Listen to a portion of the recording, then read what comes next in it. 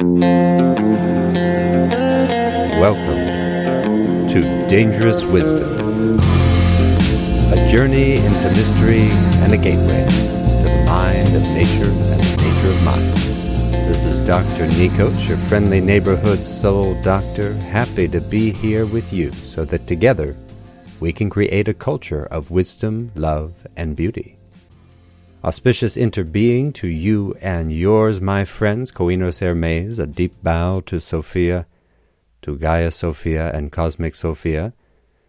At the beginning of every episode, we mention the mind of nature and the nature of mind. And we're going to go into those a little bit more explicitly today. We will look at them somewhat scientifically, yes, scientifically for sure, but with rootedness in wisdom. And technically this is our second episode on ecological thinking. And things are going to get easier and more familiar as we go along, even if we also introduce some subtle and profound ways of thinking. There's always this subtle and profound dimension to ecological and spiritual thinking, but it gets more familiar, so it's going to get easier. And I know we're all so busy, and we may feel we have no time or interest in ecological thinking. Oh my goodness. But we are ecological beings. So ecological thinking is our birthright and also an ethical imperative. That's just thinking in attunement with what we are and what the world is. And resisting it means resisting what we are.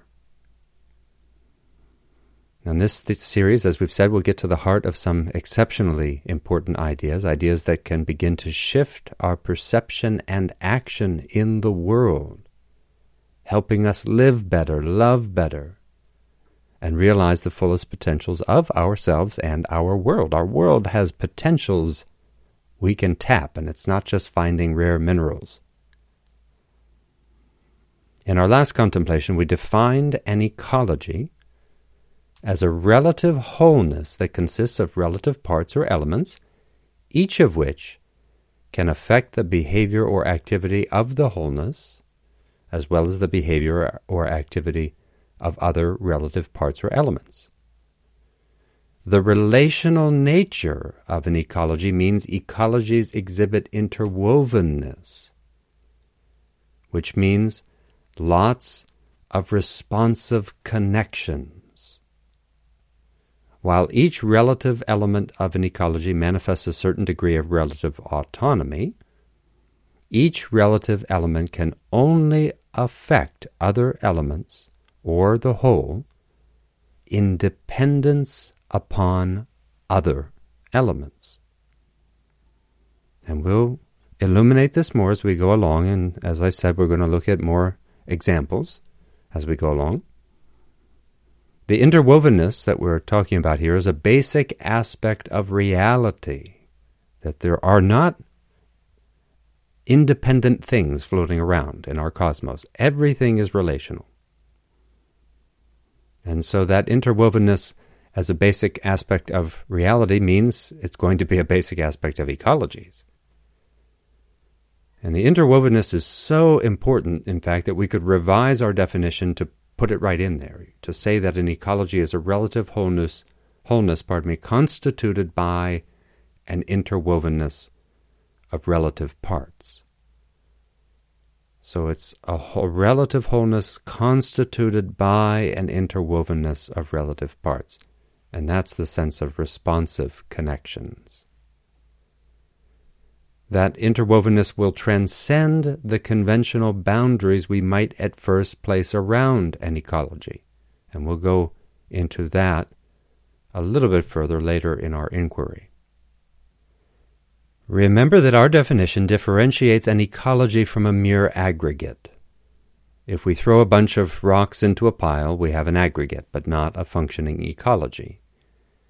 We think of the rocks as having a physical relationship, but we don't think of the rocks as responsive to meaning from other rocks.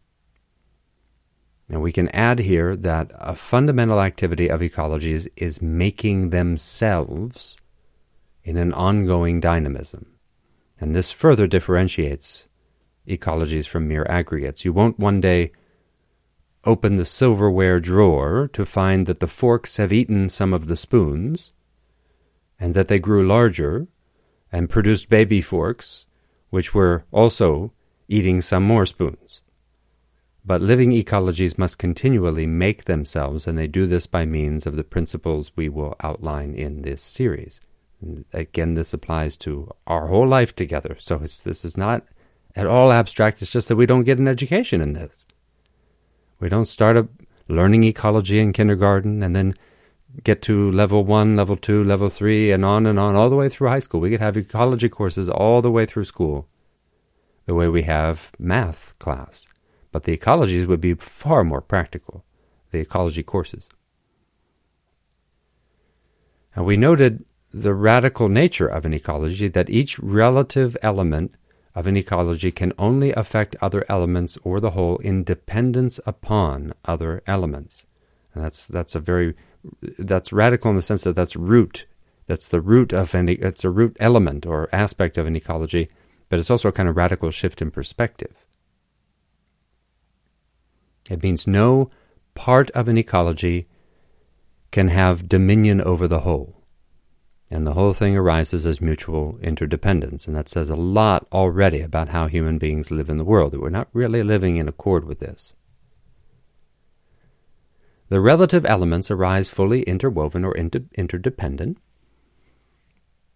And that means that an ecology arises as a relative wholeness that we cannot actually divide into elements that exist independently or exist from their own side, so to speak. That's why we're using the word relative parts, relative autonomy. Our definition then really inherently evokes wholeness. And this wholeness is a more subtle thing than we may realize. Now, those are some of the basic things that we touched on in our first contemplation. But this time I wanted to go into a slightly more detailed definition of an ecology, drawing from the work of Gregory Bateson. In his work, Bateson gives 6 criteria for ecologies, which we will adapt here slightly for our purposes. You can find them in his book, Mind and Nature, A Necessary Unity. Mind and Nature. As we consider these 6 criteria, you can sense our more pared-down definition within them, but you can also clearly sense how these criteria pull out a lot of details that we only have kind of implicitly intended in our more basic definition.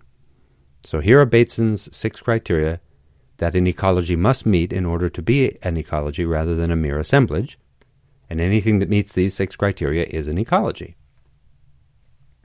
The first criterion, an ecology is a relative wholeness consisting of relative parts, and none of the parts can influence the whole or any other part except in dependence upon the other parts and the whole.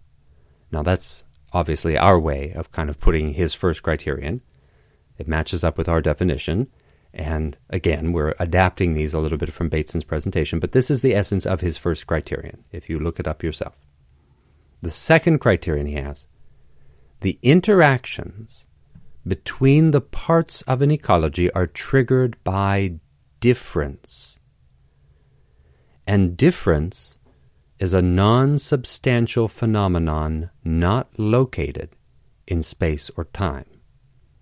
That's kind of a profound thing for him to say. That the interactions between parts of an ecology are triggered by something not located in space or time. It's almost like something mystical. And what he's saying is that what a thing to say. Ecologies unfold on the basis of something that has no location. So what is it? Well, it's relational. And we can call this really meaning. Meaning doesn't exist somewhere in space or time. We can't grab hold of it. Rather, meaning arises as part of relationality. And Bateson uses the idea of difference because we can only detect meaning in relative difference. You have to hear these words as words and not a bunch of noise for them to make a difference to you. Interestingly, absence can also have a meaning even though it doesn't exist in the way we think of things existing. So if I send you a letter, that letter could have a physical impact on your ecology. It's going to be an object that arrives there, and maybe somebody accidentally sets a drink on it thinking that it's because they can't see the edge of the table, and so then their drink spills because this letter was laying on the edge of the table and the person thought the table went all the way under the letter, but it didn't. I'm just trying to imagine here a physical impact. The physical letter could have some impact in your life. You could get a paper cut from it. It could do something because it's an object, relatively speaking. Now, on the other hand, if I fail to send you a letter you hoped to receive, that also has a meaning. It doesn't have a physical cause anymore. There's no physical presence. But let's imagine, and I know I'm using the example of a letter because an email is a weird example to use, so we have to pretend we're in the Stone Age. And so we imagine that you wanted the difference of going from not having my letter to having my letter, for whatever reason. Maybe emotionally you needed this letter from me, or legally, whatever. And so you register the non-appearance of any difference. Sameness is different from difference. So that makes a difference to you. And what we're saying here is that 0 might not be able to have a physical effect, but it can have an ecological effect. And we have here an incredibly radical suggestion, really, just in this criterion, because it shifts ecological thinking out of the material and into the meaningful. Some ecologists and many other kinds of scientists treat our world as constituted by material energy flows. You can read ecologists writing about ecologies as a flow of material energy. And that's even sometimes how we calculate so-called ecological services in terms of material energy flows. We are taking a different route, but it's not merely like, so he's the philosopher, so he's going to make it about meaning. No, Bateson was a scientific thinker.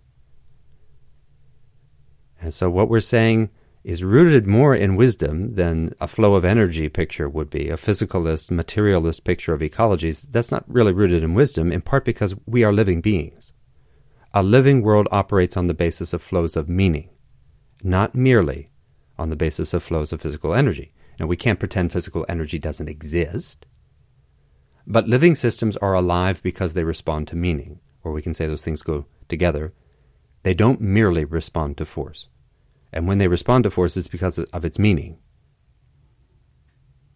And this idea itself has wondrous implications, including the implication that we can overcome power by overcoming the use of the metaphor of power. And think deeply about that. We find a lot of discourse about power. It's been a big presence in philosophy for a long time, of course. And we have famous books about power, like the 48 Laws of Power. And we have shows about power. There's all this stuff about power. And we have the powerful and the oppressed. And we then think we have to fight against those who have power. But power is a metaphor that keeps us locked in a bad way of knowing ourselves, each other, and our world. Discussions of power in politics, culture, and our personal life end up indoctrinating us into a mechanistic universe. It's a terrible irony, then, as we sit around talking about power and domination, and I've used that language too, and maybe I will try to stop doing that, because I do realize that it's problematic. And sometimes we're trying to even honor those who have felt oppressed or been abused by power by using that language. But it does indoctrinate us into a mechanistic universe. That sort of universe is not alive and alive, but we are.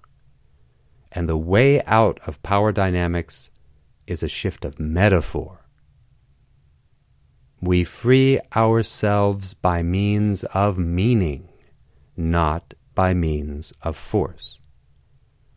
And that's a profound thing to consider when we think about our urgent need to shift our ecologies, to shift the cultural ecologies in how they relate and how they arise in non-duality with the ecologies we depend on in the natural world. They're not two things, nature and culture. And we can't get back into attunement if we argue about power. But we could transcend the sort of experience that we have, that structures of power are destroying the world and structures of power are oppressing, that there is some kind of experience that seems to fit the metaphor. And it's almost like a Zen puzzle, you could say, like a case of spiritual common law. We have to shift completely out of it, not try to struggle against the so-called power. Okay, so that's enough of that.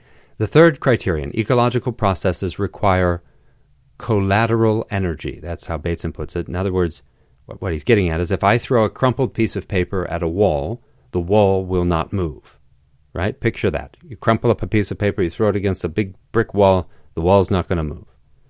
If I throw a crumpled piece of paper at a very sheer piece of fabric, let's say a very sheer, gossamer piece of fabric, well, the fabric will sway, but it will only sway or move as far as the energy of the paper can move it.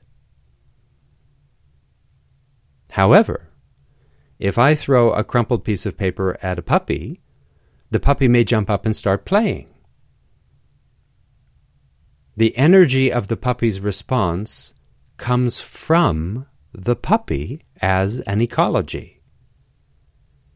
Ecologies produce and release energy, while crumpled pieces of paper don't. Ecologies engage in processes of metabolism, and those are inherently about meaning, that something means food to the ecology. And so Bateson says collateral energy by saying, well, it goes along with it. That's not the primary thing. The more important thing is meaning, but he's still acknowledging, yes, there are flows of energy involved. And that the important principle here is the energy that is made by the ecology, so to speak. That the ecology has its own metabolic energy. The fourth criterion, ecological processes require circular and even more complex processes of determination. They must have more than linear chains, and their circular processes transcend conventional boundaries around the ecologies. So if we picture a billiard table, and let's say that I use the cue stick to strike the cue ball, and then the cue ball strikes the 8 ball, and then the 8 ball goes into the corner pocket. That is a linear chain. We're done. That's the kind of thing that happens in a mechanistic world. But now I've been playing billiards for a while, and I've beaten you yet again. Yes, I'm a regular Minnesota Fats. But then I get hungry, and I eat food that my body uses to make the very parts of itself that signal hunger and make eating possible. Aha! Now that is a loop. And this point also relates to the way that parts can only influence each other in an interwoven way, with each part dependent on other parts and on the whole. Because maybe my feeling of hunger, I realize, well, I'm too hungry to concentrate on the game. So the parts that are playing the billiard game are relying on the parts that digest the food and the parts that signal that it's time to get some more food. Okay, that's even a bit of a linear way of talking about it, but that's, at least we're trying to think in terms of loops. And this image also illustrates a key aspect of the way the relations work in an ecology. They unfold recursively. Recursion is a key characteristic of ecologies. And we can see how human beings ignore this aspect and ignore the fullness of these loops. So we had a little bit of recursion in the example, which is that when I eat the food, as my body digests it, it uses the nutriment to make the very parts that carried me to the food and allowed me to eat it and digest it. So eating the food renews my jaw muscles, my lips, my all the cells in my mouth. It renews my stomach and my stomach lining and my digestive tract, and all of that is renewed through the process of eating. So I eat the food, and that allows me to eat more food. However, this process of hunger should include an aspect in which I, as the human being, metabolize the food and then excrete in such a way that more food can grow. And that would be a further recursion. It comes back more fully. And there we can see, rather starkly, one of the problems with our habitual way of thinking. Namely, that we do not give back to the ecologies we depend on. We close off that more fully recursive loop, cutting ourselves off from ourselves, not seeing the interwovenness and recursiveness of our ecologies, not seeing that ecologies depend on recursiveness, that we are going to be making what we consume and consuming what we have made. That's how we end up with lead and plastic in our blood.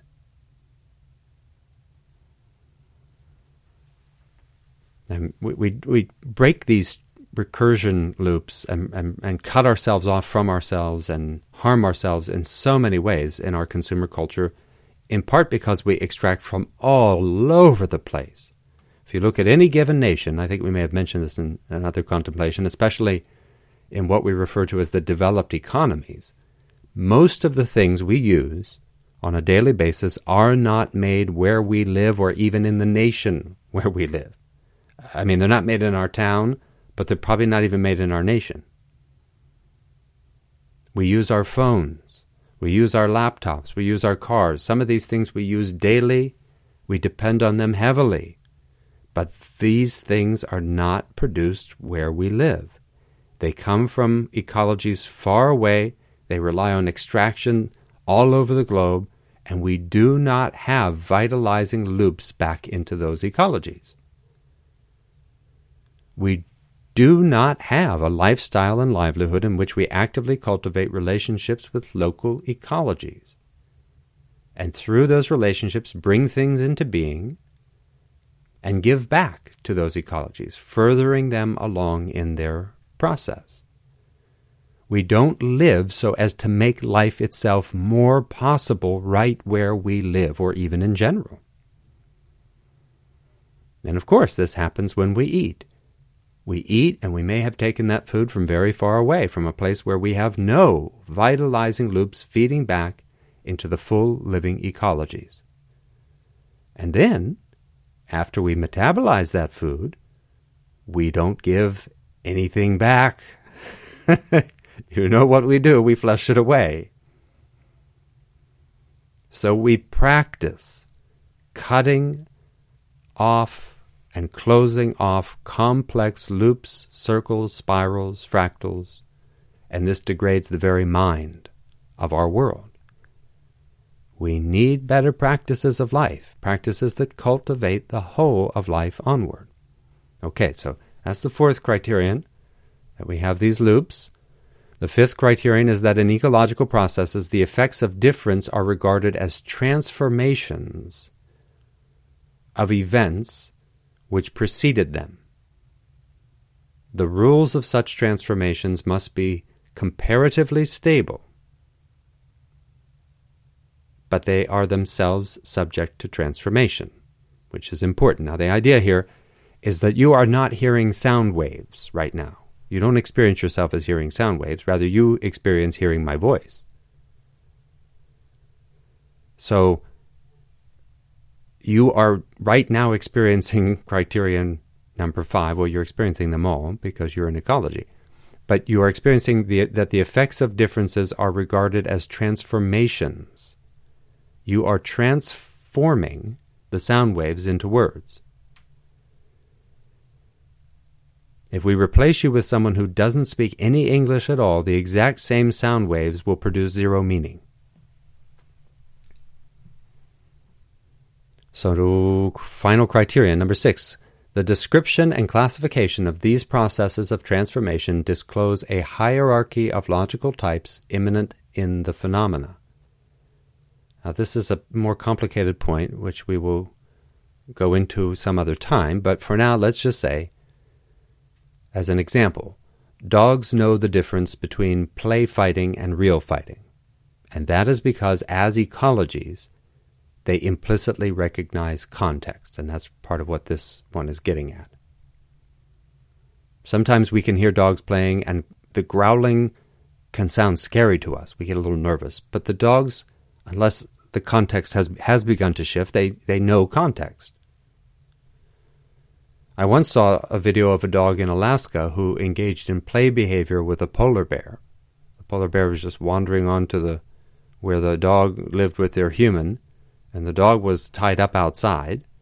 The human was hiding in the house and felt terrible. I can't go out there and save my dog. I'm going to get killed by this polar bear. And the polar bear could have just killed and eaten the dog. The dog could have freaked out and tried to attack the polar bear or bare teeth, and try to threaten a polar bear, which would be crazy. And so maybe the dog somehow intuitively understood there was only one gambit to make in that situation. You imagine you're a dog, you're tied up, and here's this gigantic monster. And so what do? Try to change the context. I'm not prey, I'm a playmate. And he started engaging in play behavior, and the bear decided to play. And they played for quite a while, and then the bear just moved on. So these ideas, these are 6 criteria for ecologies. And here is a very, very, very important point. These criteria apply not only to ecologies, but also to thinking, learning, evolution, and life in general. And these things only arise in systems that satisfy these criteria. And in fact, Bateson initially offers these 6 criteria as criteria of mind. See, we set them up as 6 criteria of ecologies. He sets them up as 6 criteria for mind, and then he just adds, well, by the way, these criteria apply to thinking and to ecologies and to evolution and to learning and to life. And that means ecologies are minds, and minds are ecologies. And it means ecologies think. Ecologies depend on learning and communication. And evolution itself is a mental process. Wow. Isn't that crazy? Isn't that amazing? This is the world we live in. It's startling when you think. Normally we just don't think this way. Maybe you already have, and you think, oh yes, I know all this. But really, not many of us have deeply considered this basic unity, this basic identity of mind, ecology, evolution, life, and learning.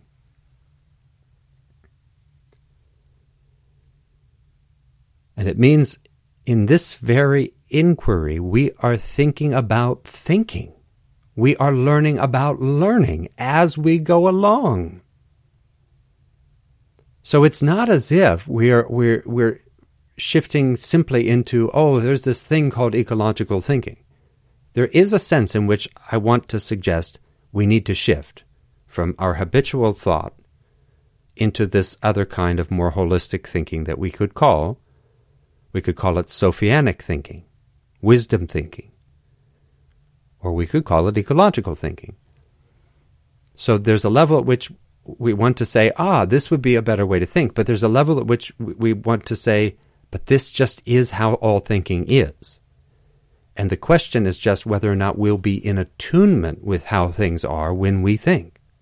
Or will we try to think against ourselves, almost in spite of ourselves, you see? Thinking in a way that's resisting reality at every step. We don't have to live like that. And it's a struggle. It's the source of all our problems. Now, in our original definition and discussion, we emphasize wholeness and interwovenness, and Bateson does too. The wholeness and interwovenness that characterize the basic nature of the cosmos is alive and alive, which means it has a dynamism. That dynamism means impermanence, a constant flow and flux. We touched on these things in our first contemplation. We can call wholeness, interwovenness, and dynamism the core aspects of reality, if we'd like. And these core aspects of reality give rise to four major characteristics of ecologies that we can find rather difficult at times to fully accept and work with. And we named those four last time: precariousness, uncertainty, complexity, and ambiguity. And the acronym for that is PUCA, P-U-C-A, PUCA. These characteristics arise directly from the core aspects of the nature of reality. And we noted that resistance, denial, or active misknowing in relation to any of these characteristics gives rise to suffering. You don't know these if you suffer in any way, shape, or form. If you're totally enlightened, then you're just listening to be kind to me, and I appreciate that. Thank you for your compassion. But everybody else, me included, I'm not enlightened, we do not know this interwovenness, we do not know this dynamism, we do not know this wholeness, we do not know the precariousness, uncertainty, complexity, and ambiguity. We may know a little bit about them, little bits here and there, but we also may actively misknow. That is, we will say, I know this, I know that, and we are actively misknowing it and calling it knowledge. Last time we touched on precariousness, uncertainty, and complexity, although actually I think maybe we should say a little bit more about complexity before we move on to ambiguity. I'm trying to remember now all that did we say? Maybe we didn't say anything. Ha-ha. Well, let me just say now. Let's say that complexity means a few things. In one sense, complexity does a little bit of double duty here, because ecological thinking means complexity thinking. It's just complexity is some kind of abstract term. And ecology is a complex system. And complexity science describes living systems. But we have subordinated this mathematical term complexity to make it a feature of ecologies rather than a mere synonym for them. So that's just a little bit of a change in how we're talking about it. Other places, if you go someplace else and somebody says complexity theory, they would mean that they are describing living systems. And we're trying to not make complexity a mere synonym for ecologies. Maybe some people don't do that anyway.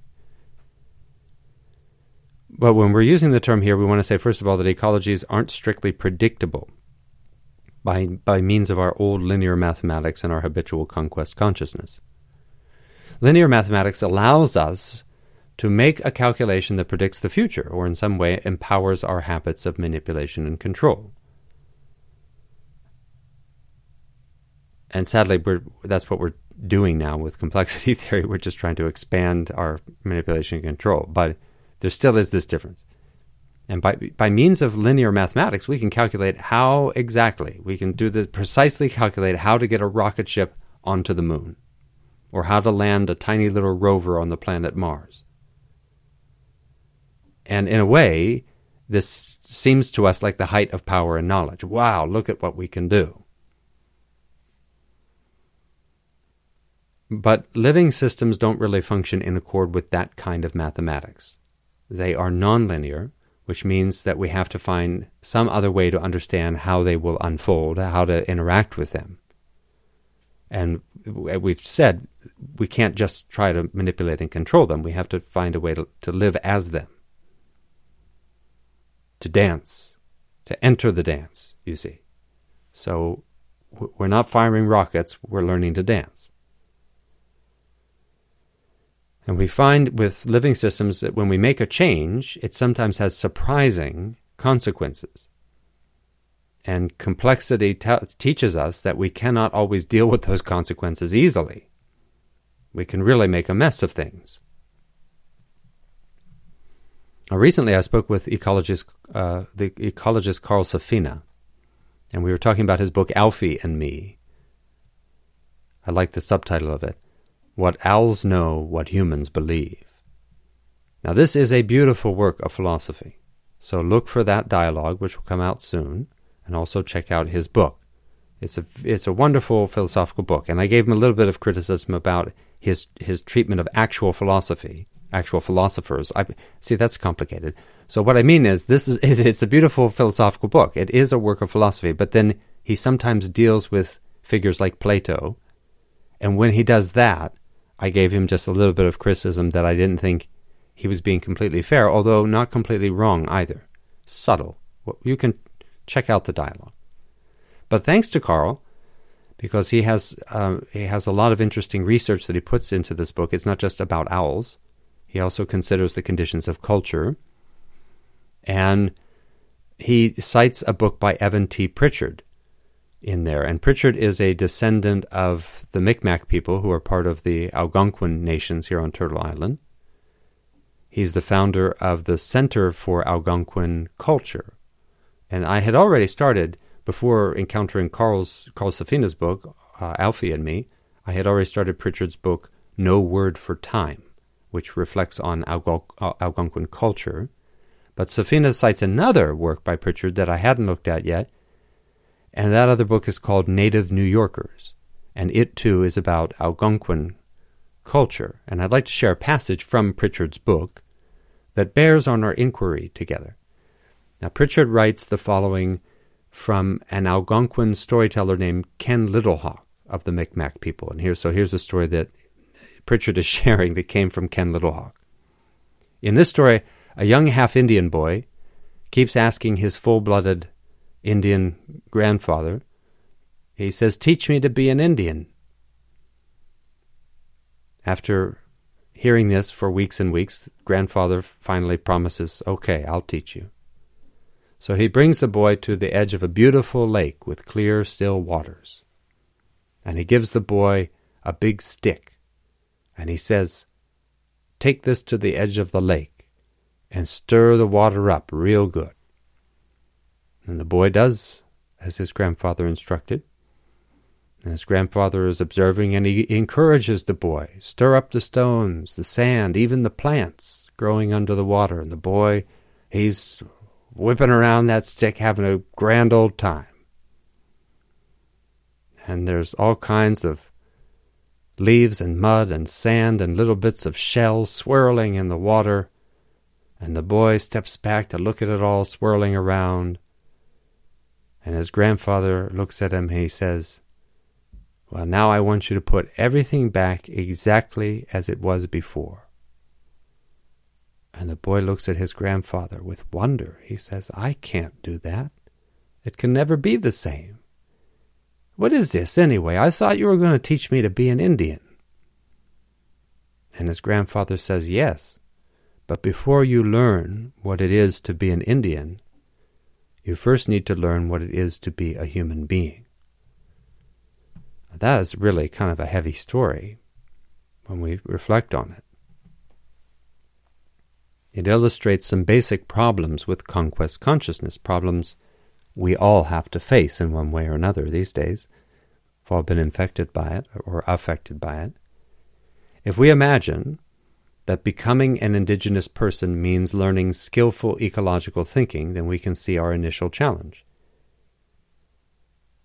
If any of us want to become ecological thinkers, if we want to re-indigenize and just live better, live well with the world, live in attunement with spiritual and ecological reality, well, the first step is we have to muster up all our humility and acknowledge that we haven't fully accepted that we are human beings, and thus that we are ecological beings.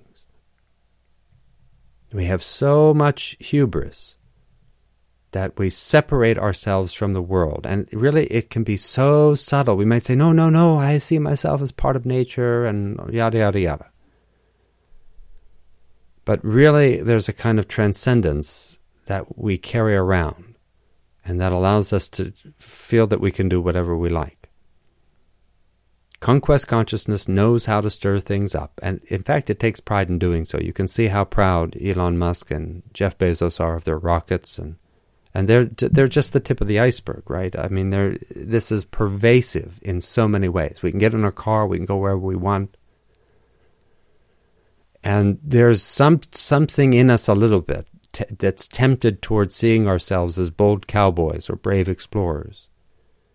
And that we're willing to take big risks, or that we're very humble. I mean, there are plenty of people who are humble, like not in an ecological way, but just in a, like, they're not very extroverted way.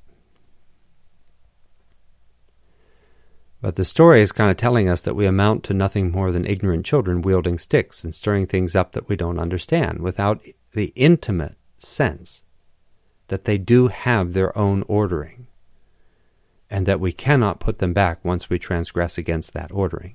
That's the subtle thing, that things have their own, that the oil has its own purpose in the ground.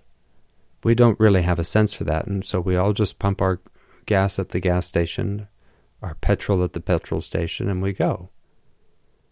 And we don't really feel that we've disturbed the order of things.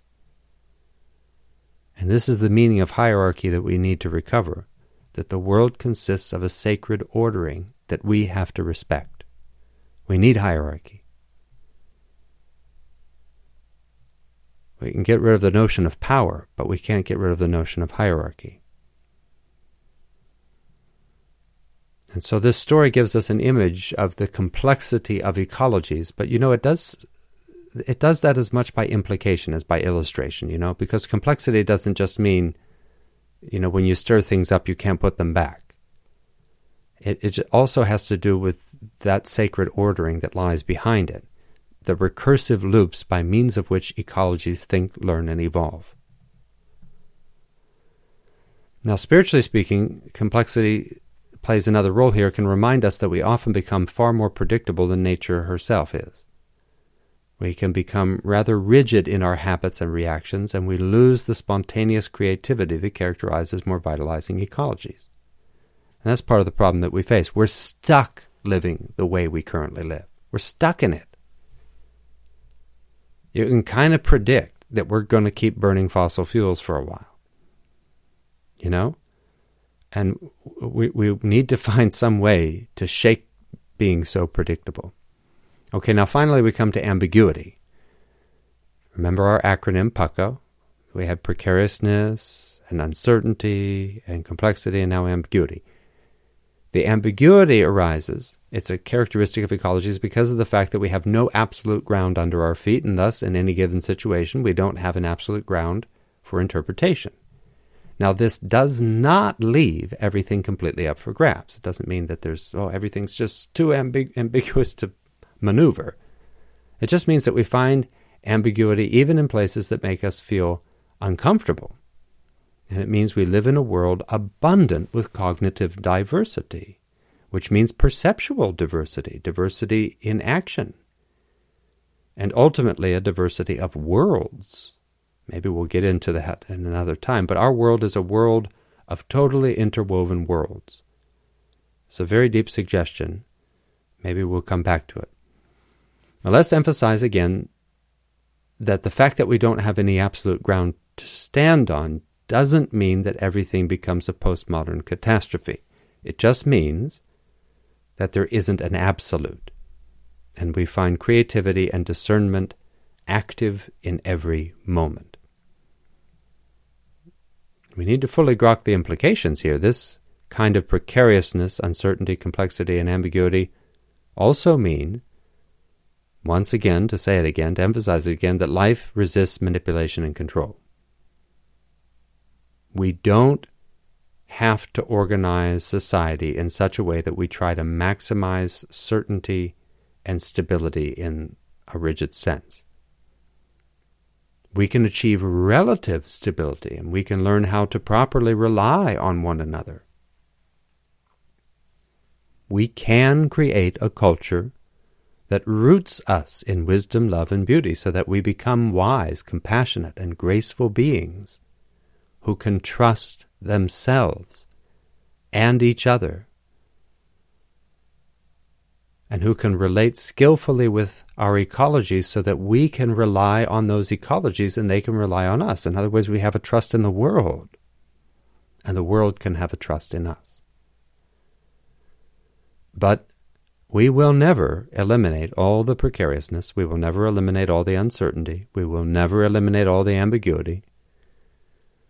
We cannot eliminate the complexity or the dynamism, the impermanence. And all of this falls out of the wholeness and interwovenness and its dynamism.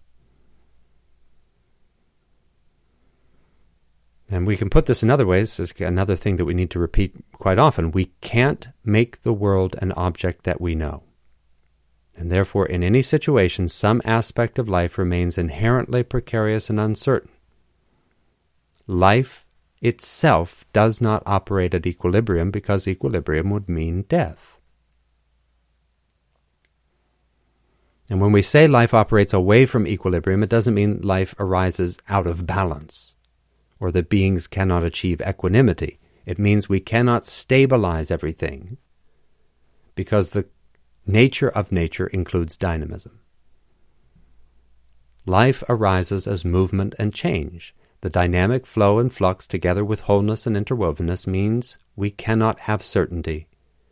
We cannot have a solid ground under our feet. But if we look with love and care, we find our ego keeps trying to get that ground under its feet in any way it can. And you see then why we suffer. That's the process creating suffering for us and all beings. Something in us trying to resist the very nature of what we are.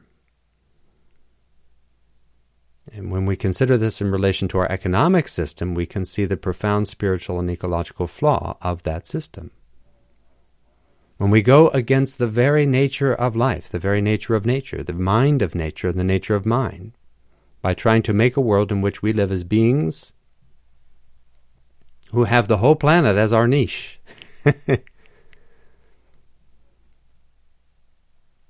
Beings who allow the abstraction of money to create a buffer against reality. Economics as an artificial ecology, a system that lives like a vampire off the real flesh and blood ecologies we depend on. That means we've tried to manipulate and control things in extraordinarily deluded ways. We've considered many of these issues in blog posts and in other episodes of the Dangerous Wisdom podcast. For instance, we've spoken about how industrialized bread stands out as an excellent example of ecological and spiritual ignorance. The industrial process makes flour much less impermanent, but it also yields less nutritious bread.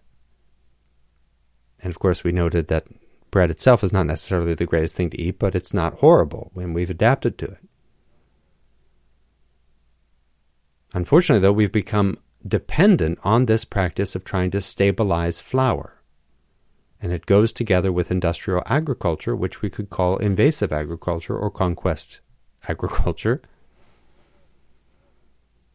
We've also considered how we manipulate and control things so we can fly something or someone thousands of miles in a matter of hours. That gives us a kind of stability and certainty, and we start to depend on that stability and certainty in rigid ways. I know that here on Turtle Island, we love that Amazon Prime delivery. It provides stability and certainty. And any of us can go to some place where if we mail a package, we know it's going to get to our friend by tomorrow morning if we need it to. And there's this kind of delusion of manipulation and control in that way of relating to life. And in some ways, I think there's more subtlety because it involves a style of consciousness that we are already seeing through. It's not an object that we can look at. And when we operate in that style of consciousness, when we dance that kind of herky-jerk dance, life will respond back. And the response will let us know we have gone against the music. We have gone against that hierarchy, that sacred ordering. We've gone against the very character of the world, the very character of the cosmos, and our nature too. And we also see our insanity in discussions about sustainable business, climate change, fossil fuels, so-called renewable fuels. Consider that latter notion, renewable energy. Is there such a thing? Energy is an abstraction in the dominant culture.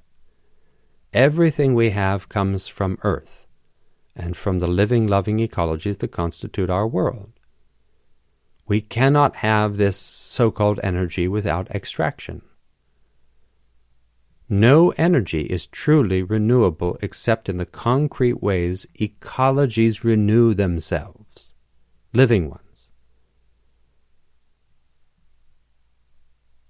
Human beings do not know renewal the way nature knows renewal. She knows renewal. We don't. We need to admit that we are human beings, that we are ecological beings. And then we can start to do the real work of re-indigenizing ourselves by means of skillful ecological thinking. Humility is going to come first. And we could note here, too, that we questioned this whole notion of energy because ecologies are about meaning first. Imagine what our discussions would look like if we put meaning first in relation to this question of energy. We're obsessed with energy. But ecologies operate on the basis of meaning. So can we begin to see what a problem we've got here? And in fact, then how easy it would be to shift? Because once we shift the meaning, we might find that we don't have quite as big a problem with energy as we thought. It could be. But there's a radical potential here. And it's really worth looking into.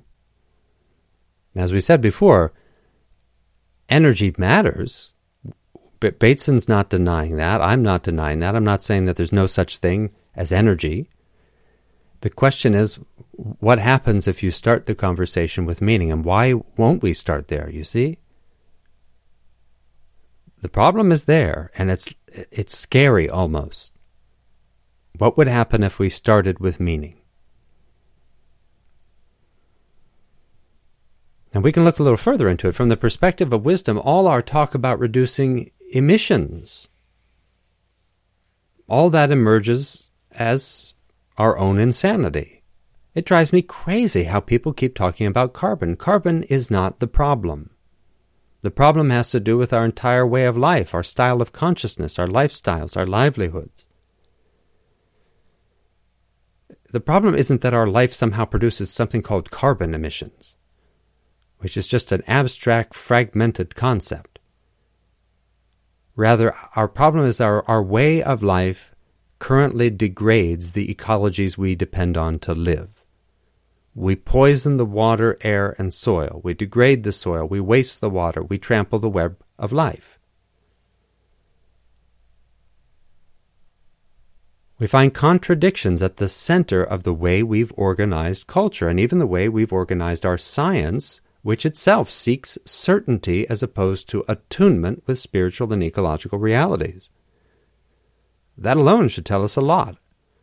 Our science, like hard science, but also our economics, which presents itself as a science, and our business endeavors, which try to be evidence-based and data-driven. And so all of that, our whole techno-scientific economic business approach, it seeks data and certainty rather than insight and attunement. It seeks a confused objectivity rather than a sacred participation. Participation in reverence. A participation that can cultivate the whole of life onward. That attunement has to begin with us. We have to clear our mind. That matters more than anything else. We've got to get that right again. We've got to get our minds more stable and clear. A mind of equanimity, a mind of clarity, a mind of non-distraction, a mind of spaciousness and responsiveness, a mind of love and compassion, and joyful perseverance. We need to cultivate that mind to deal with the inherent precariousness, uncertainty, complexity, ambiguity, wholeness, interwovenness, and dynamism of this world. That would be the goal of a holistic science, a Gaia Scienza. It would seek clarity of mind and attunement so we can gracefully work with holism and interwovenness in ways that cultivate the whole of life onward. And that's what we're moving toward in our contemplation together. We're trying to get there, one step at a time.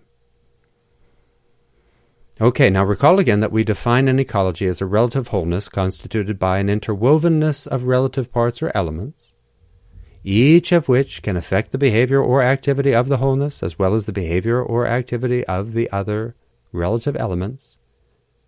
And while each relative element of an ecology manifests a certain degree of relative autonomy, each relative element can only affect other elements or the whole in dependence upon other elements, and typically in recursive loops. Ecologies think, learn, and communicate, which depends on a flow of meaning and not just a flow of physical forces. So we've elaborated the definition a little bit. We'll come to a final version maybe at some point, because it's potentially a good thing to memorize, as are Bateson's 6 criteria. That might seem crazy. What? Memorize? But yeah, it might be helpful. So we'll work on it, polish it. We should clearly acknowledge here again, just focus on it, that human cultures and the places where they abide arise as ecologies, and even a single human being arises as an ecology, and in fact arises nested or interwoven with other ecologies. So you as a human being, you are an ecology interwoven with other ecologies. And we can consider that a little bit, make it a little concrete. You might have heard the oft-repeated statistic that a human body consists mostly of non-human cells.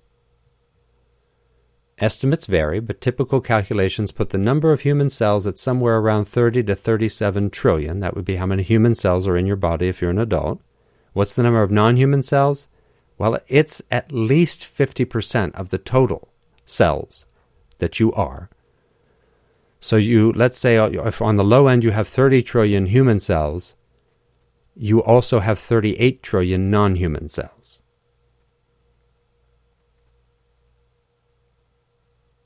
So if you altogether are 68 trillion cells, more than 50% of it is non-human. 38 trillion is non-human, and a mere 30 trillion, or maybe as many as 37 trillion, are human.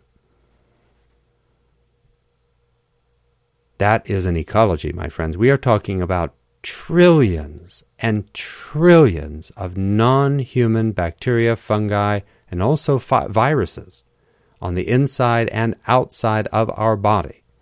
And once we add the viruses, it gets really crazy, because the number of viruses potentially reaches into the hundreds of trillions. I mean, those are incredible numbers.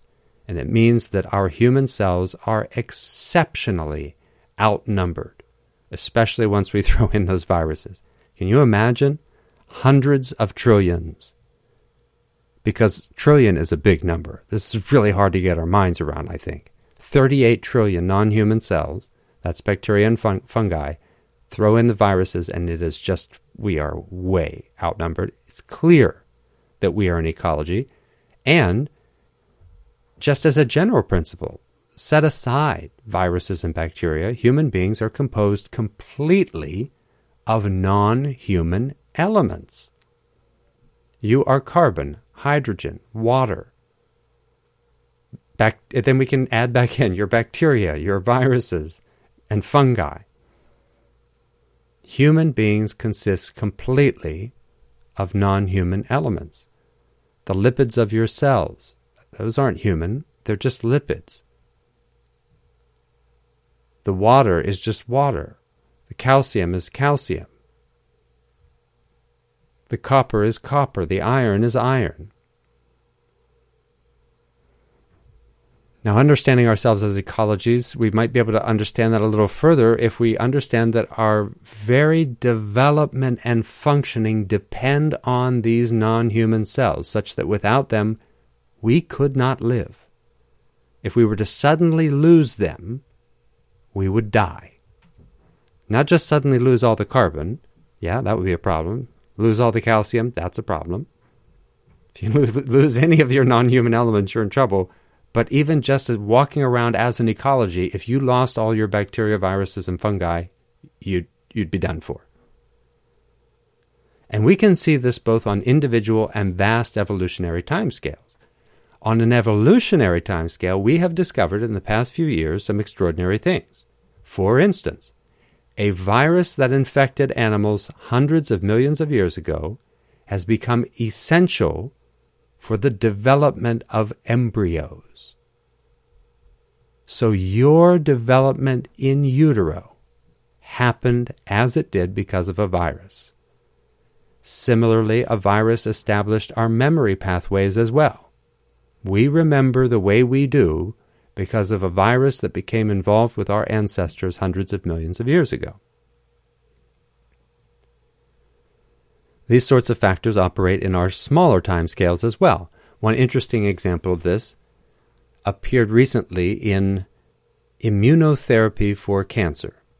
You may have seen this, depends on how much science you follow, but in trying to understand why roughly 20% of patients responded incredibly well to immunotherapy for their cancer, and why 80% did not, the researchers who were in Europe, that's where they did the study, they found the bacteria Akkermansia muciniphila. They found it correlated strongly with a positive response to the immunotherapy. And what they discovered is that if we inherit this bacteria and if we eat the right kinds of foods that this bacteria happens to like, we grow more of these bacteria and it alters our immune system, helping us overcome cancer. Isn't that amazing? In another example, we can recall that our gastrointestinal tract is lined with villi or villi, and these are teeny tiny finger-like projections all along the GI tract. There are anywhere from 6,000 to 25,000 of these per square inch. And each villus, each little finger, has many microvilli or microvilli, as many as 600 on each one of the villi.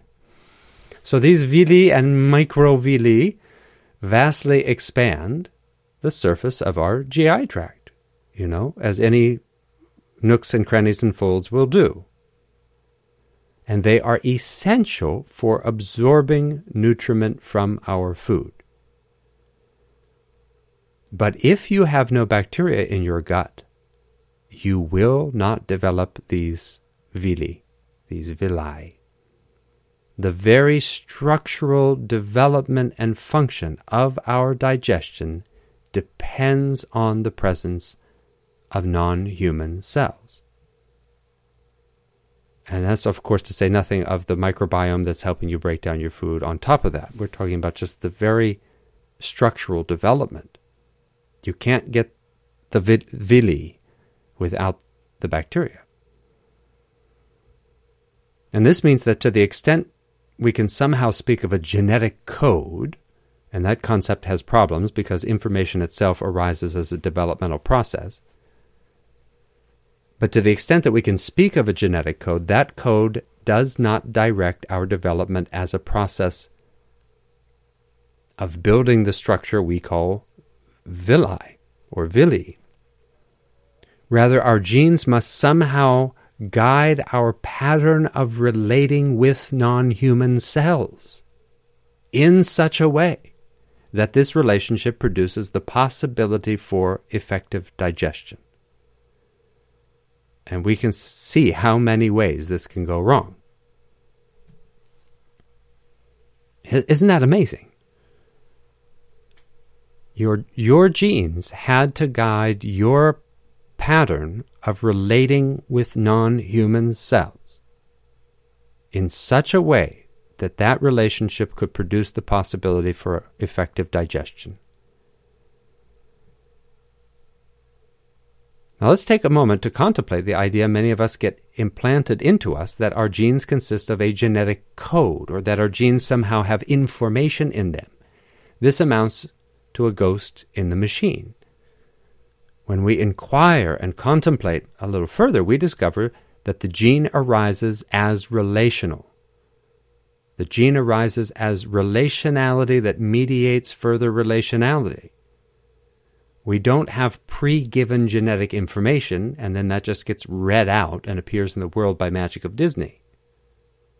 You know? I mean, that's how we picture it. Oh, there's the gene, it reads the code, and there it is. But no, that's not it. It's relationality through and through. We practice a way of knowing, being, living, and loving that gets us to think of things in the wrong way. And it can feel pretty radical to let go of that. It's not so easy. We have to understand skillful ecological thinking as a radical transformation, in the sense of transformation down at the root. And this transformation involves a sense of information itself having a developmental path. Information or meaning has an ontogeny. And that means there isn't pre-given information or meaning in the world. Rather, what we refer to as information or meaning has to do with the dance of relationality. And it has to do with the way that dance unfolds and what becomes meaningful in the dance and possible in the dance. What becomes possible in the dance depends on how the dance gets danced. And that applies to us as human beings too. We don't live in a world that has some abstract thing called information lying about, and then we go dig it up. The world just doesn't work like that. In our world and in our cosmos, we become the kinds of beings who can dance certain kinds of dance. The dance of a sage differs from the dance of an ordinary ignorant person. And in the dancing of the sage, they allow for information to emerge that otherwise wouldn't emerge. That's what makes them a sage. And information sounds like such a technical term because the way our culture teaches us to dance. It's just a thing, as if information means something bad. Oh, that's just information. There's more information. We have information overload. But information has to do with informing. It is a flow of meaning that shapes the world. It has to do with the shapes the world takes, the shapes the being and beings of the world take. So it is so concrete. When we treat information abstractly, of course that's a problem, because that's limiting the flow of meaning. The informing process, the meaning process, is very concrete, not abstract like a string of ones and zeros or a string of letters in a so-called genetic code. When we think of information, when we think of meaning, we need to think with intimacy and concreteness, and we need to think of patterning in relation to a matrix, and then further think of patterning and matrix in relation to knowing or gnosis. The patterning has an informing quality, and this has to do with the Platonic and archetypal dimension of space and time, and also biology and psychology. And then we have some kind of matrix, some kind of an implicate order which contains vast potential. It is potentiality that becomes actualized. That implicit or implicate order and the explicate order are dependent upon our development as beings. And so when a sage dances the dance, new things become possible. And this becoming shapes culture. That is, it informs culture. And that means it informs all of life. It informs nature and culture in non-duality, because both nature and culture learn something about what is possible with human embodiment interwoven into the world. Nature and culture learn from our mystics, our visionaries, our sages, our priestesses, our saints, our sky dancers. All these beings teach us about possibilities for this dance of relationality. This is very concrete, because it's a little bit different than merely imagining something. Because we can all picture a variety of possibilities, but we're talking about beings who brought it into reality. The sage who moves differently, who says something different, who says something creative, who shows a new power or possibility concretely, not just make-believe. You know, because we can paint things that we can't do. You can paint a human being flying through the air or breathing underwater. You can imagine all kinds of things. You can paint a human being standing on the sun. Only our mystics can tell us if that's possible. Maybe it is possible.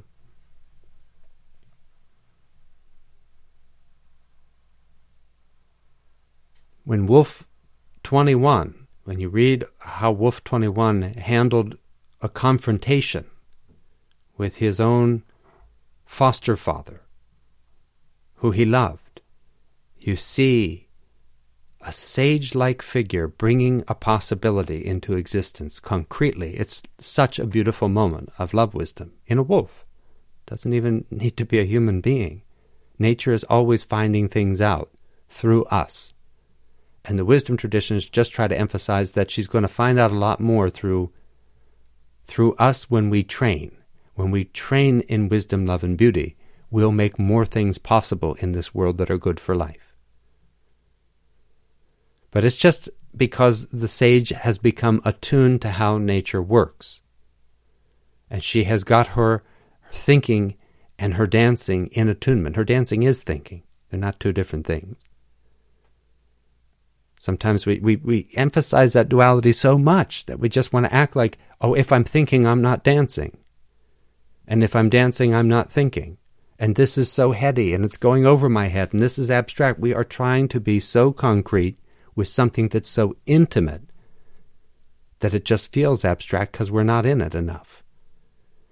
And if we think we're just going to go mindlessly dance and then we'll be in it, that won't work either. It's just that it's subtle. It's not even that hard, and yet we have to practice it. It's not complicated, but it is complex. And it's just how nature works, how evolution works. Evolution works as this dance, as this constantly finding out what might be possible, really possible, which then gives shape to what we refer to as ecologies.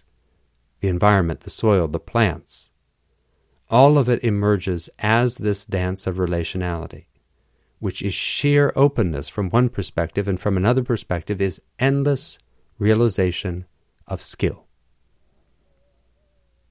When the spider wasp stings a spider so precisely that the spider gets paralyzed but not killed, that is an extraordinary display of skill, of thinking, of learning, of meaning. It is a realization of skill. It gets learned in an ecology of mind. What we refer to as genes actually constitutes part of the learning process of nature and culture.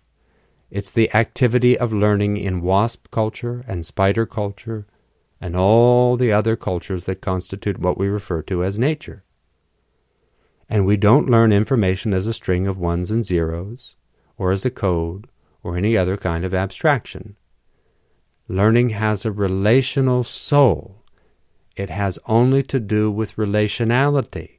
You and I are in relationship right now. How are we relating?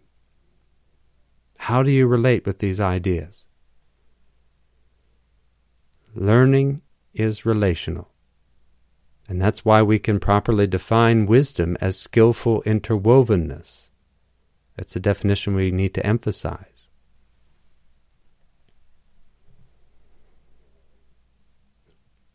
We have only begun to begin, but as we scale up everything we've considered so far, as we go further into it and unfold it and really try to inquire and understand, again, it's going to get easier.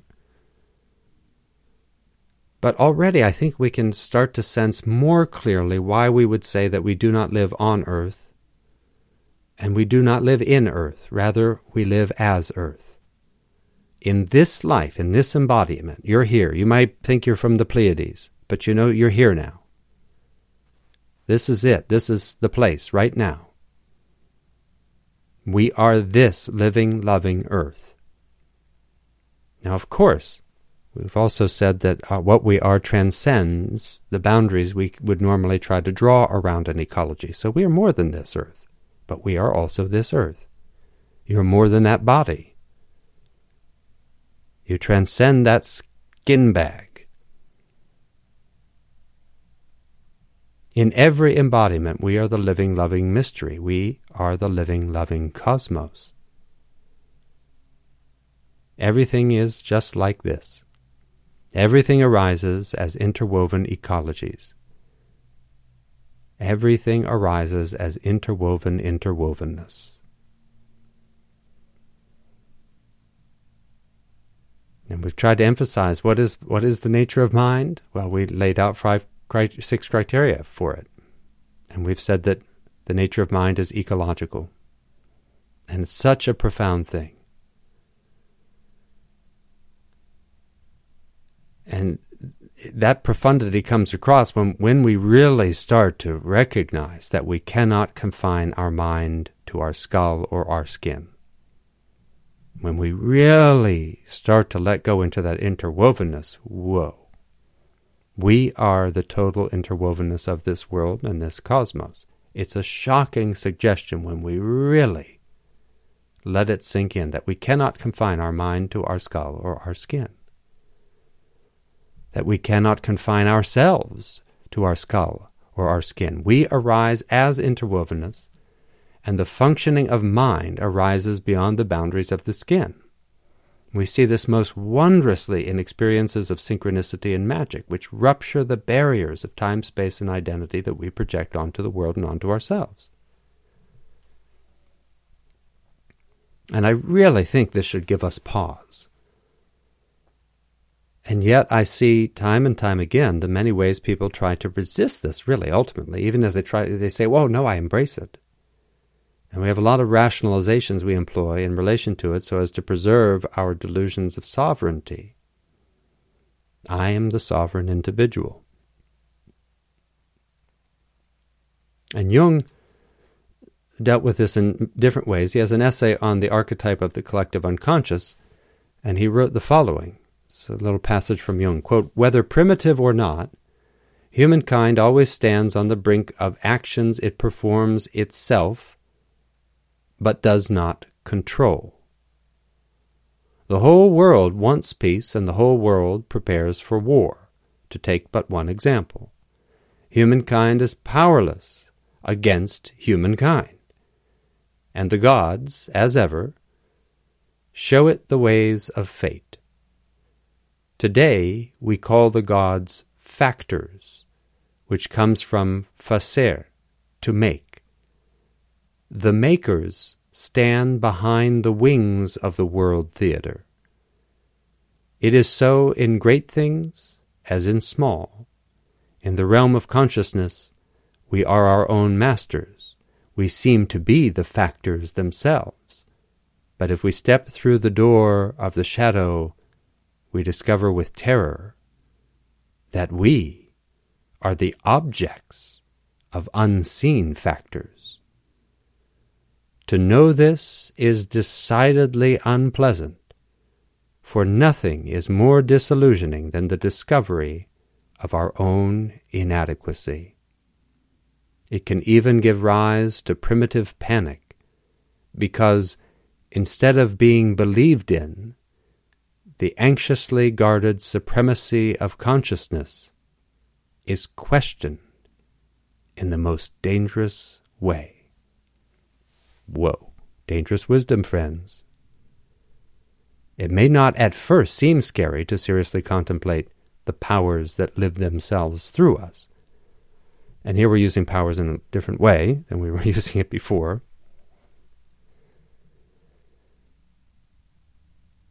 And as we've described, those who experience these things really directly, who really have, when we have a confrontation with this, we often experience fear. And we have to appreciate, I think, what dangerous wisdom, what threatening wisdom Jung presents us with, based on his own work as a psychologist, who had hundreds of clients and students, and based on his own experience as a psychonaut, who went into the human psyche to explore it, and also based on his extensive research in philosophy, including alchemy, Gnosticism, mythology, anthropology, ancient Greek philosophy and culture. On the basis of all of that, Jung tells us that while at a conscious level we clearly experience ourselves as our own masters, in reality the real makers of the world remain hidden to us. If we step through the gateway of our own psyche to explore and inquire and investigate, we discover that we are the objects of powers and causes we cannot control and do not understand. As W.H. Auden put it, unfortunately so well, because sometimes I don't think of Auden as the most profound poet, but he said it well: we are lived by powers we pretend to understand. And again, powers here is different than powers we use it in our discourse, our kind of political discourse. And we do need to make at least two things clear, I think. First of all, the powers are immanent, not transcendent in the limited sense. They do transcend our ego, but they do not arise in some kind of absolute separation from us. We ourselves are those powers, but our ego most certainly is not in control of them or identifiable with them. So the ego has right to feel them as other, but that's because the ego has confined us to the bag of skin. That's the point. The ego, and we all have one, so how do we relax a little bit so that we don't have some experience of disappearing? You have a relative self, you are a relative element, but you are an ecology, interwoven in other ecologies. You are interwovenness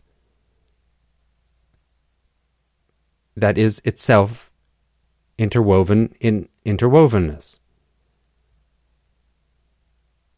So it's not so easy.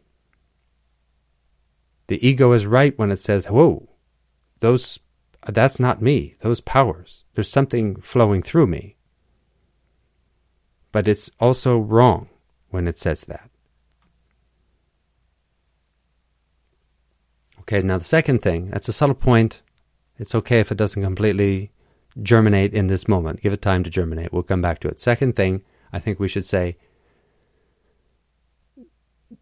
we do not pretend to understand. We actually think we do understand. So when Auden says we are lived by powers we pretend to understand, I'm tempted to say, we just say we understand. And I'm not sure how much we are pretending. In a certain sense, maybe we are. In a certain sense, there is maybe a facade. Maybe in moments when we're being really at our most humble, we say, yeah, I don't know what's going on. I think it's too terrifying, though, to say that. And I think that what that line misses is that we actively misknow. And so the active misknowing is, for a lot of it, we really think we just understand. We don't think we're pretending. It's nuanced. That's hard to tell. And so we do kind of have this level of thinking we understand, and the ego does often try to identify with these powers, which, as we just said, It's not right for it to do that, for sure. And yet it's not really that they are completely other.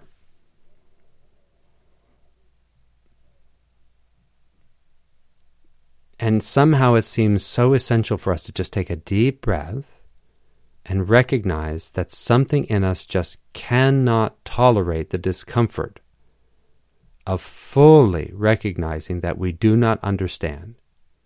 And something in us experiences terror at the thought of these powers revealing themselves, because they are, in some deep sense, totally different from our habitual mind. And they do seem like a radical otherness. Now these two issues, and this is a funny turn that I didn't exactly expect that we would take, but I really, since we laid out the mind of nature and the nature of mind, it just seems so important to understand what we laid out. That we laid out the whole thinking process of the entire history of evolution on this planet. And we are that. And in our definition of an ecology, we defined ourselves and our mind, our very mind, as something that is transdermal. And this is, if this were just easy, if we could just say, oh, yep, that's right, yes, I'm not this bag of skin, okay, then we are enlightened. We're just trying to say, hey, if you're not enlightened, then we have to think about this more carefully than we might initially want. Because we won't understand this without more inquiry, so that we clear out our incorrect ideas, like ideas of power. Okay, powers, again, are different than power, but like our ideas of political power, we have that. Our ideas about information and mind-body separation and how, I have to get out of my head and get into my heart, or I'm so in my head, I have to get in my body. All of this is just more confusion. And so for here, too, I just want to come back to José Ortega y Gasset. We've considered Jung and Ortega y Gasset in other contemplations, but the mandala of mind, it works this way. It's holographic, and when we spiral around and we see an element of the mandala in a new way, it can help us arrive at a new insight. And so passages like this one from Ortega y Gasset I have in mind that we're going to consider, it can function like medicine if we allow it. So here's this passage that we have considered, but now let's think of it here in this context. And this is from Revolt of the Masses, and here's what he writes. Quote, "Take stock of those around you, and you will see them wandering about lost through life, like sleepwalkers in the midst of their good or evil fortune, without the slightest suspicion of what is happening to them. You will hear them talk in precise terms about themselves and their surroundings, which would seem to point to their having ideas on the matter. But start to analyze those ideas, and you will find that they hardly reflect in any way the reality to which they appear to refer. And if you go deeper, you will discover that there is not even an attempt to adjust the ideas to this reality. Quite the contrary. Through these notions, the individual is trying to cut off any personal vision of reality, of their own very life.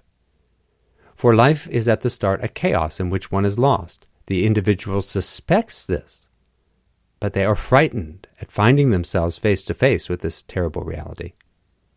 And they try to cover it over with a curtain of fantasy, where everything is clear. It does not worry them that their ideas are not true, that they use them as trenches for the defense of their own existence, as scarecrows to frighten away reality. And that is really such a thing, because we live in an ecology of ideas. That's why we have to think about ideas. That's what evolution is. It's the development of ideas. And we can live in a bad ecology, or you could say we can live in an ecology of bad ideas, and that's going to perpetuate our suffering. And this idea of sleepwalking, he mentions sleepwalkers because he's evoking the Socratic image, We're asleep in our lives. We don't think so. We think we're awake. You feel awake. I feel awake. But you and I are asleep. We're not enlightened yet. That's okay. But something in us is pretty scared. And we need compassion for that. We can't pretend that something in us isn't clinging to the wrong notions about what reality are. What reality is, well, what we all are. Okay, so there's this war of us against reality.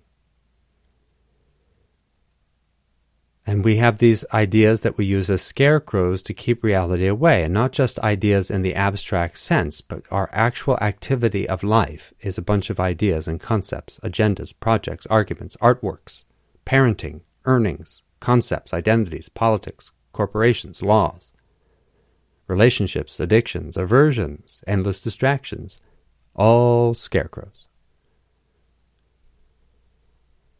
And we know that Socrates went around trying to show people that although they might speak as if they knew a thing or two, they behaved as if asleep in their own lives.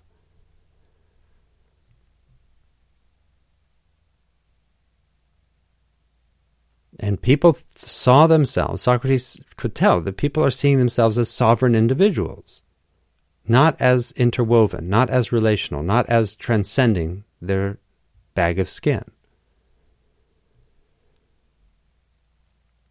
In his presence and his questioning, Socrates threatened to reveal to people that their ideas, opinions, beliefs, and supposed knowledge and vision all function to keep reality away. So he threatened them with reality, and they killed him. It's tricky, because we're trying to get closer to reality, and that means something in us is going to want to mishear and misunderstand, and it's not going to be easy, even if we really want to understand. But we can do it. It's doable. People have done it. Sages have existed. And you could go into a little more of this direction if you want by checking out the episode called Apocalyptic Love Wisdom. But for now, we just want to acknowledge that ecological thinking demands a recognition of our ecological nature. And that just doesn't sit well with us, really. It's just a funny thing to say. We may find it easy to admit we have a microbiome inside our bodies and crawling all over our skin. We may find it a little bit more uncomfortable to acknowledge how that microbiome might influence how we feel, what we think, what we say, how we act. And then we might find it all the more uncomfortable to acknowledge the fullness of what Jung suggests, that our psyche itself has an ecological character. Our psyche itself has an ecological character. Just admitting the existence of unconscious factors means admitting the existence of unconscious origins of some of our actions, our thoughts, our words, or let's say some aspect of all our thoughts, actions, and words. We say and do things that we may try to explain on a conscious level as the activity of our choice, but from a more holistic perspective, that may not hold up at all. In one of the most startling examples of this in dominant culture science, is a team headed by Chun Seong Soon, published a paper in 2008. They demonstrated a 10-second delay between the experience of a supposed conscious choice and the indications coming from the larger ecology of mind. Okay, so what the team discovered is that they could look at what was going on in a participant's brain and reliably predict 10 seconds before the participant claimed to make their own spontaneous conscious choice. They could predict 10 seconds before that the person was about to do to make that decision. Now that's a huge thing. This is really crazy. So maybe let's try to picture this. This is our final example, and then we'll come to a wrap-up here. Imagine I put you in a brain scanner. I ask you to make a choice. And let's say the choice is you're going to push a button. So I just say, hey, look, you're going to choose for yourself under your own control when you're going to push the button. And I ask you to lay there, and then just right when you make the choice, you're going to note what the time is on a little timer that is running. And it's down to, like, it's a fast-moving timer in a way where we can get you to come down to, like, now, or you can just say now. But you're just trying to note, they don't have you say it, but usually have you look at a little clock so that you know the very instant that you made the choice, and then you start to move your finger, because we understand it takes you a little bit of time to move your finger and all of that. So you lay there and you're waiting, and then you say, now I'm going to do it. And at the moment that you made the decision, you felt yourself saying, now I'm going to do it.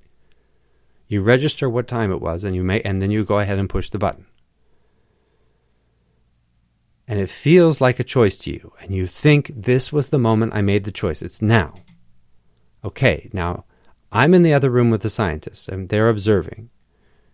And the moment that you think you have decided, and you say, now, I decided now, that was already 10 seconds after one of the scientists turned to me and said, okay, you see there?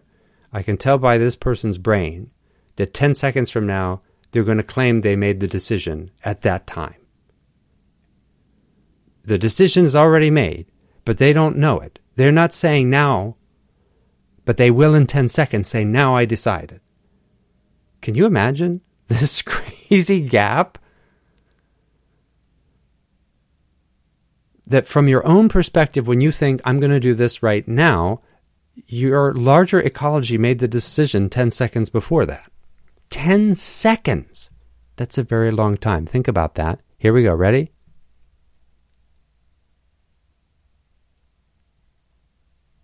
That was only 5 seconds.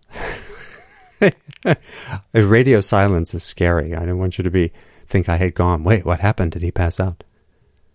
10 seconds. And that's only a small aspect of the ecology of mind. It's one narrow little experiment that should maybe open up a sense of wonder for how our living, loving world actually functions. And it really shows the immanence of mind. Immanence, not transcendence. Our sense of transcendence, you can see how we're so tempted by the transcendent because I want to say, I made the decision, I decided. But there is no I. There's an ecology interwoven with other ecologies. Now, I just want to make one technical note, and that is that if you know how scanners work, or even if you don't, and I'm making this note so we're being really clear, our scanners can't yet process all of the data in real time. So the way that we know this lag is that they run the brain scan, and then they look at the data afterwards. And they compare it to where you said that you were making the choice. So really, they're not making the prediction in real time. They're making the prediction by looking at the data and playing it back. So when they take all the data from your brain scan and they read it, they can look at that scan and they can say, oh, in 10 seconds the person's going to claim that they're choosing now. And so it's not live, but it's still the same principle. They are able to make this prediction, which is huge. And we've taken time to emphasize this because too little discussion about these matters makes these sorts of things clear. And I don't mean about brain scanners, I mean about the ecology of mind. Ecological thinking is incredibly intimate, and it applies directly to our experience of life. And it does so at times in ways that can provoke discomfort. I mean, ideally we'd like it to shift to wonder. Wow, how is that possible? But it also just feels like, oh my gosh, my ego has been assaulted here, and the ego wants to find a way around it. Well, that can't be right. And it's just to say that we don't really know what we are. That's the point of spiritual practice. And that's the shift into ecological thinking. Now, we're going to try to keep some of these issues in mind as we go further. And for now, though, we have definitely earned a break. If you made it this far, wow, thank you. It's a little bit of a longer contemplation. And we'll keep going more deeply. We might be able to bring in some questions if you have some. If you have any questions or reflections, make sure to send them in. And we might be able to bring some of them to a future contemplation. Until next time, my friends, this is Dr. Nikos, your friendly neighborhood soul doctor, reminding you that your soul and the soul of the world are not two things. Take good care of them.